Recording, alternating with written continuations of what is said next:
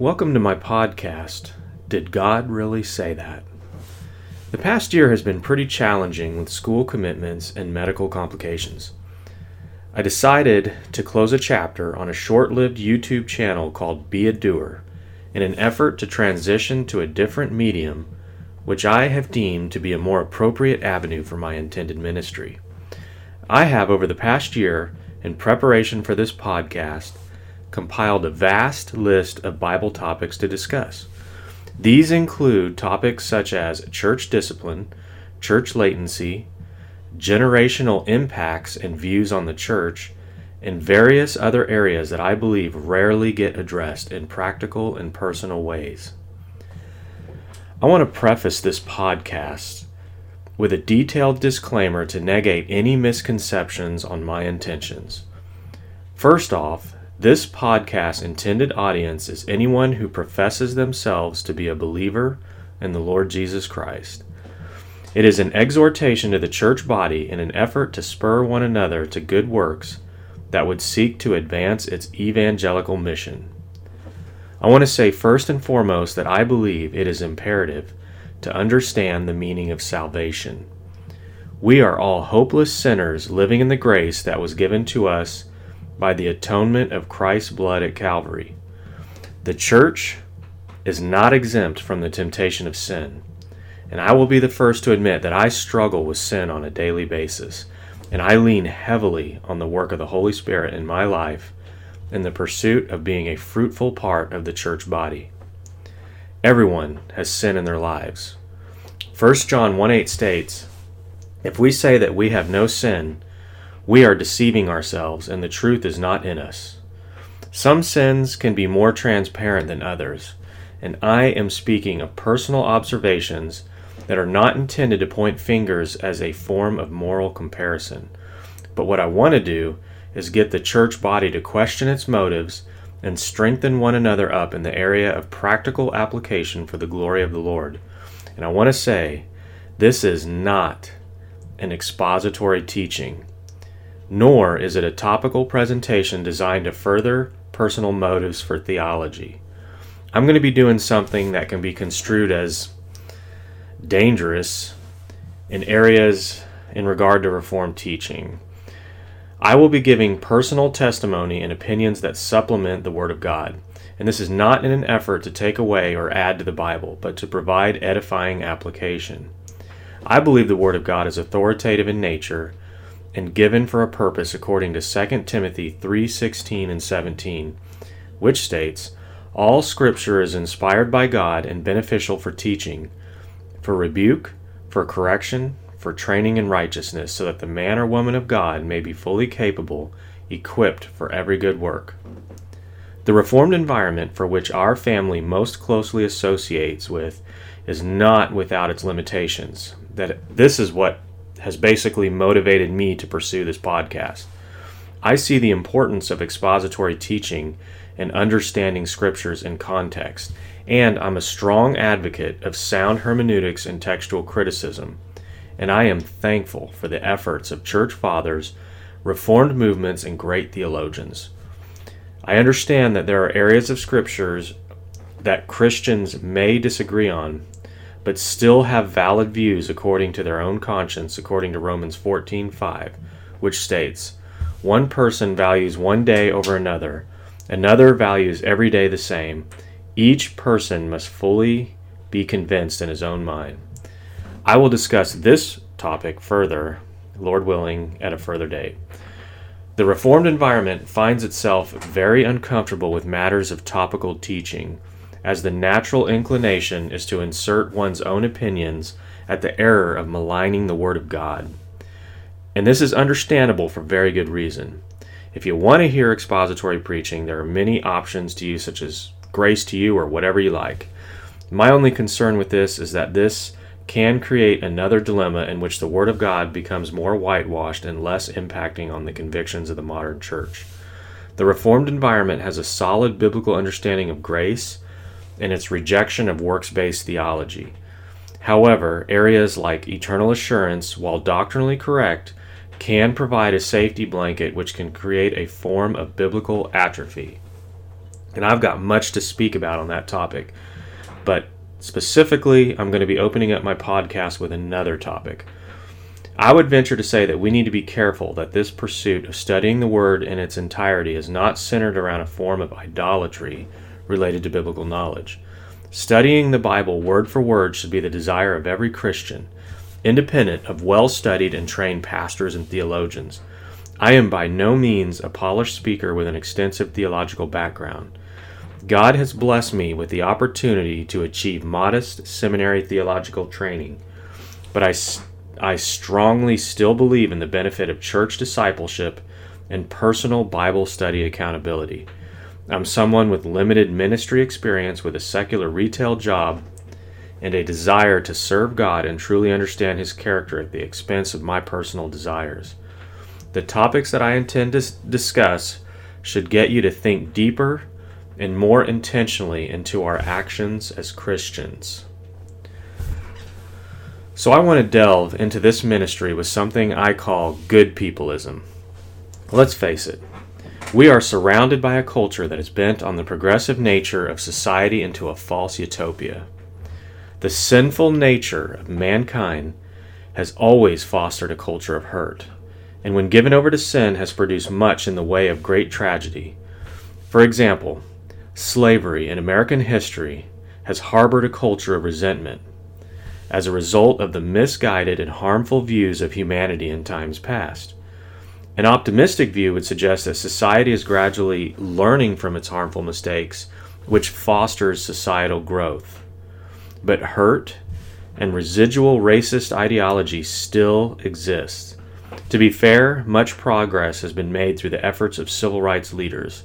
However, the hurt so recent on the minds of victims of inequality have harbored significant resentment and skepticism. This can be personal to me as I come from an Asian background in which I've personally witnessed such ignorant and hurtful mentality. Another example would be the growing concern of bullying, now entering an area of social media expansion. This also has created a culture of hurt and resentment, which initiated a movement of social reform and ideology. Now, this is a tricky topic to discuss, as there are beneficial implications to rejecting immoral and hurtful behaviors toward all members of God's creation. On the other hand, this has spawned a false view of what it means to be a good person. It is imperative to understand that we are wretched in the face of a holy God. It is only through the atonement of Christ that we are able to be in fellowship with Him. Now, growing up in Generation X, or Zennial, if you want to get real specific, I have personally seen a cultural shift in views toward one another. As a Gen Xer, we were skeptical, maybe even a little bit jaded, but less apt to be offended by societal mannerisms. I want to throw out the caveat that I understand you cannot fully blanket or stereotype an entire generation. I'm speaking of the overall majority, and I am a strong advocate of not making the exception to the rule. We have entered a culture of entertainment and pleasure where it is celebrated to break social norms and alter it for the sake of progression. Phrases that are being thrown around like flipping the script, being woke, start your impossible, are all being touted as the mantras for defying cultural norms. I'm speaking generically as the majority or the most realistic expectation. As a Gen Xer, transitioning to a majority millennial and subsequent Gen Z generation, I'm seeing a shift in social ideology. Things that were socially taboo or frowned upon culturally are beginning to be more widely acceptable. For example, it might have been criticized socially in my era to pout your lips while accentuating yourself for a personal picture. I guess to be fair, we didn't have cell phones for selfies yet, and perhaps we weren't ready for this culture. And yes, I do understand we had the infamous tacky culture of glamour shots. We also fostered a culture of Gen Xers of bullying one another, which transitioned through subsequent generations. To the benefit of society, this was identified as a problem, although bullying has never been fully eradicated and never will according to the nature of sinful mankind. I have witnessed an emerging culture of peace and love under the banner of goodness. Social justice and reform has led to the emergence of free thinking, which centers around the moral goodness of mankind. Perhaps this view of so-called unlocked potential has led to the eventual transition to a utopian culture where people's minds can be freed from its oppressive thinking. Now, don't get me wrong. Treating one another fairly with kindness is biblical, and it's very necessary. Ephesians 4:32 states, "Be kind to one another, compassionate, forgiving each other, just as God in Christ also has forgiven you." There is a call of the church to be ambassadors for the Lord as the body and the reflection of His character, eventually leading to the draw of being saved from the eventual destruction of the sinful world as we know it. However, my concern goes much deeper than this. The notion of Goodpeoplism centers around the ideology of praise and confidence in one's self. This can inevitably lead to false motives and perhaps the eventual disregard for the need of being saved from one's own sins. A utopia of good people would eliminate the need for a newly restored kingdom under God's hand. This can be very harmful to the mission of the church and its efforts to evangelize the lost. Why do people even need a Savior? I'm finding churches championing social justice reform as though this is the answer to the problem of society in general. This goes deeper in the heart and originates in the sinful nature of mankind. When someone champions these issues, they tend to receive praise from the greater society. I would contend that this was the issue of the Pharisees as written in Scripture. This hypocrisy was recorded in Matthew 23, and it states, "Then Jesus spoke to the crowds and to his disciples, saying, The scribes and the Pharisees have seated themselves in the chair of Moses. Therefore, whatever they tell you, do and comply with it all. But do not do as they do, for they say things and they do not do them. And they tie up heavy burdens and lay them on people's shoulders, but they themselves are unwilling to move them with so much as their finger. And they do all their deeds to be noticed by other people, for they broaden their phylacteries and lengthen the tassels of their garments. And they love the place of honor at banquets, and the seats of honor in the synagogues, and personal greetings in the marketplaces, and being called rabbi by the people." Obviously, this led to an ingenuine and heretical self-centered view that was condemned by the Lord Himself. From a worldly perspective, this notion of Goodpeoplism has spawned an entire movement that surrounds it, sort of champion of social justice, supporter of religious and cultural pluralism mentality. While these things don't inherently have anything wrong with them, as the entirety of creation is equal in salvation opportunity, it does, however, create an outlet for replacing the need for a specific and sole instrument of salvation. John 14:6 states, "Jesus said to him, I am the way and the truth and the life. No one comes to the Father except through me." I would venture to say that Goodpeoplism can be detrimental to the public view of the church. The church then might find itself striving to seek the favor of the majority worldview. And let's face it, topics like homosexuality, transgenderism, and even gender authoritative views are under attack under the guise of Goodpeoplism and associated with views of equality. One particular example is a recent article involving a youth pastor who apologized for the previous expectations of modest dress for youth functions. His newly adopted view would suggest that women should exercise freedom from dress limitations such as one-piece bathing suits, and men should stop being savage beasts giving in to their sinful desires. Aside from the fact that I would be naive to believe this sinful nature is specific only to men, we see an increase in immodest dress and culture giving way to more liberal freedoms. This pastor had received much praise and applause from his surrounding congregation. That must have felt very euphoric. How then do we reconcile 1 Timothy 2:9 regarding respectable dress with modesty and self-control, or 1 Corinthians 6:19 through 20 regarding the body as a temple of the Holy Spirit? Well, I understand there was rampant prostitution in the surrounding culture during the time of the Corinthian church. It was apparently becoming an influence. The main issue here is that following Scripture and its underlying reason for doing so is dismissed for the freedom of conscience to dictate what is acceptable according to man. Now we see a scenario where defending modest dress is counter to the good nature of people. Isaiah 5:20 states, "Woe to those who call evil good and good evil, who substitute darkness for light and light for darkness, who substitute bitter for sweet and sweet for bitter." So while this is obviously an issue to unchanged lives and generally understood by the church for its negative implications, there's still a danger to the modern church. As Christians, we are constantly undergoing a life of sanctification in pursuit of kingdom-minded living. We still fall short and have tendencies of the flesh. The Pharisees found themselves in a place of moral superiority, often practicing sin comparison.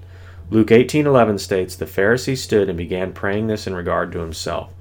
God, I thank you that I'm not like other people, swindlers, crooked, adulterers, or even like this tax collector." So my question is, can the notion of Goodpeoplism infiltrate our thinking and compel us to practice sin and moral comparisons? Every one of us suffers from the sin of pride and the euphoric joy of receiving praise and honor. Even though we might practice exemplary social skills and maybe even exhibit modest and humble motives, the Lord looks upon the heart and sees us for how we really are. Are our motives centered around the praise of others as we are seen in this positive light? Paul constantly had to defend his character and integrity for the sake of simply giving scriptural truth. Jesus wasn't even favored in his day. Exhortation suffers under the guise of Goodpeoplism. I find that churches tend to focus on grace at the expense of hard topics that might create a less than favorable view. As numbers diminish in the American church, or Bible-centered churches specifically, this is going to create a concern for freedoms and the effectiveness of kingdom-building environments. As Bible truths are less lived out practically, the church will find itself to be a weak entity getting absorbed into the surrounding culture. Churches seem to be growing on the grounds on how well they blend with the culture. This will inevitably lead to a church that is desensitized to sin and what biblical living means. I heard a pastor say in the past, "Go ahead and ignore these issues. They'll be in your backyard before you know it." Although this was never promised in the Bible, in fact, scriptures say quite the opposite. Hasn't it been wonderful to exercise Christian freedom where you weren't seen as wicked? This is going to change in the near future. The day's coming, and perhaps the necessary avenue is to chasten a stagnant and complacent church. Christians are finding themselves in more and more uncomfortable opinions of the surrounding society as bad people. Let me give another example regarding the harmful implications of Goodpeoplism. Recently, I was having a discipleship-related discussion with a coworker regarding prophecy and its biblically and doctrinally correct views according to Scripture. Both of us were engaged, and it was becoming a fruitful and serious discussion about key matters of belief. Another coworker who professed themselves to be a believer inserted a joke about what we were discussing in an effort to lighten up the situation because it was getting deep and involved. They then made the statement, "It doesn't matter our views, just that we are cool with one another," and they believed that being a Christian was a matter of just being a good person and loving one another. Discipleship, especially when discussing matters of biblical truths, are very necessary. Proverbs 27:17 states, "As iron sharpens iron, so one person sharpens another." Iron sharpening iron is a picture of strong people in the faith questioning and maybe challenging each other a little bit. It has a tough love connotation to it. Proverbs 27:6 states, "Faithful are the wounds of a friend, but deceitful are the kisses of an enemy." Nobody wants to be the person that delivers the convicting message. The church needs to stop pursuing an image of acceptance and moral plurality and take a stance on issues that will strengthen itself up for the purposes of evangelism. It needs to be different than society. Church growth has exponentially grown whose direct influence surrounds matters of entertainment rather than foundational truth. Let's face it, churches have become more drawn to personal freedom and fun with the pursuit of prosperity and feeling good. This superficial form of positivity only fuels the culture of Goodpeoplism. People tend to be kind and happy when things are comfortable. But we should be open and honest with one another for the sake of accountability. You might have to step on some toes. I appreciate this candid manner I have received from other brothers in Christ. I had the benefit of another brother illuminating an action I was doing that was contrary to the teaching of Scripture. I have a brother in Christ in whom we started out having quarrels regarding biblical matters. However, we have come to reconciliation on heart matters, and I can honestly say, while we don't agree on everything, I appreciate his candid and transparent manner for which we have godly discussions. I appreciate someone like this far more than someone who's indifferent and unhelpful but comes across as kind and loving. Stop believing in the goodness of people. We are imperfect, and we're going to hurt one another. It's okay to speak up about convictions and to support and encourage one another for the edification of the church. We have the power to forgive as Christ forgave us.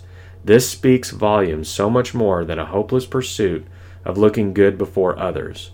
Matthew 5:16 states, "Your light must shine before people in such a way that they see your good works and glorify your Father who's in heaven."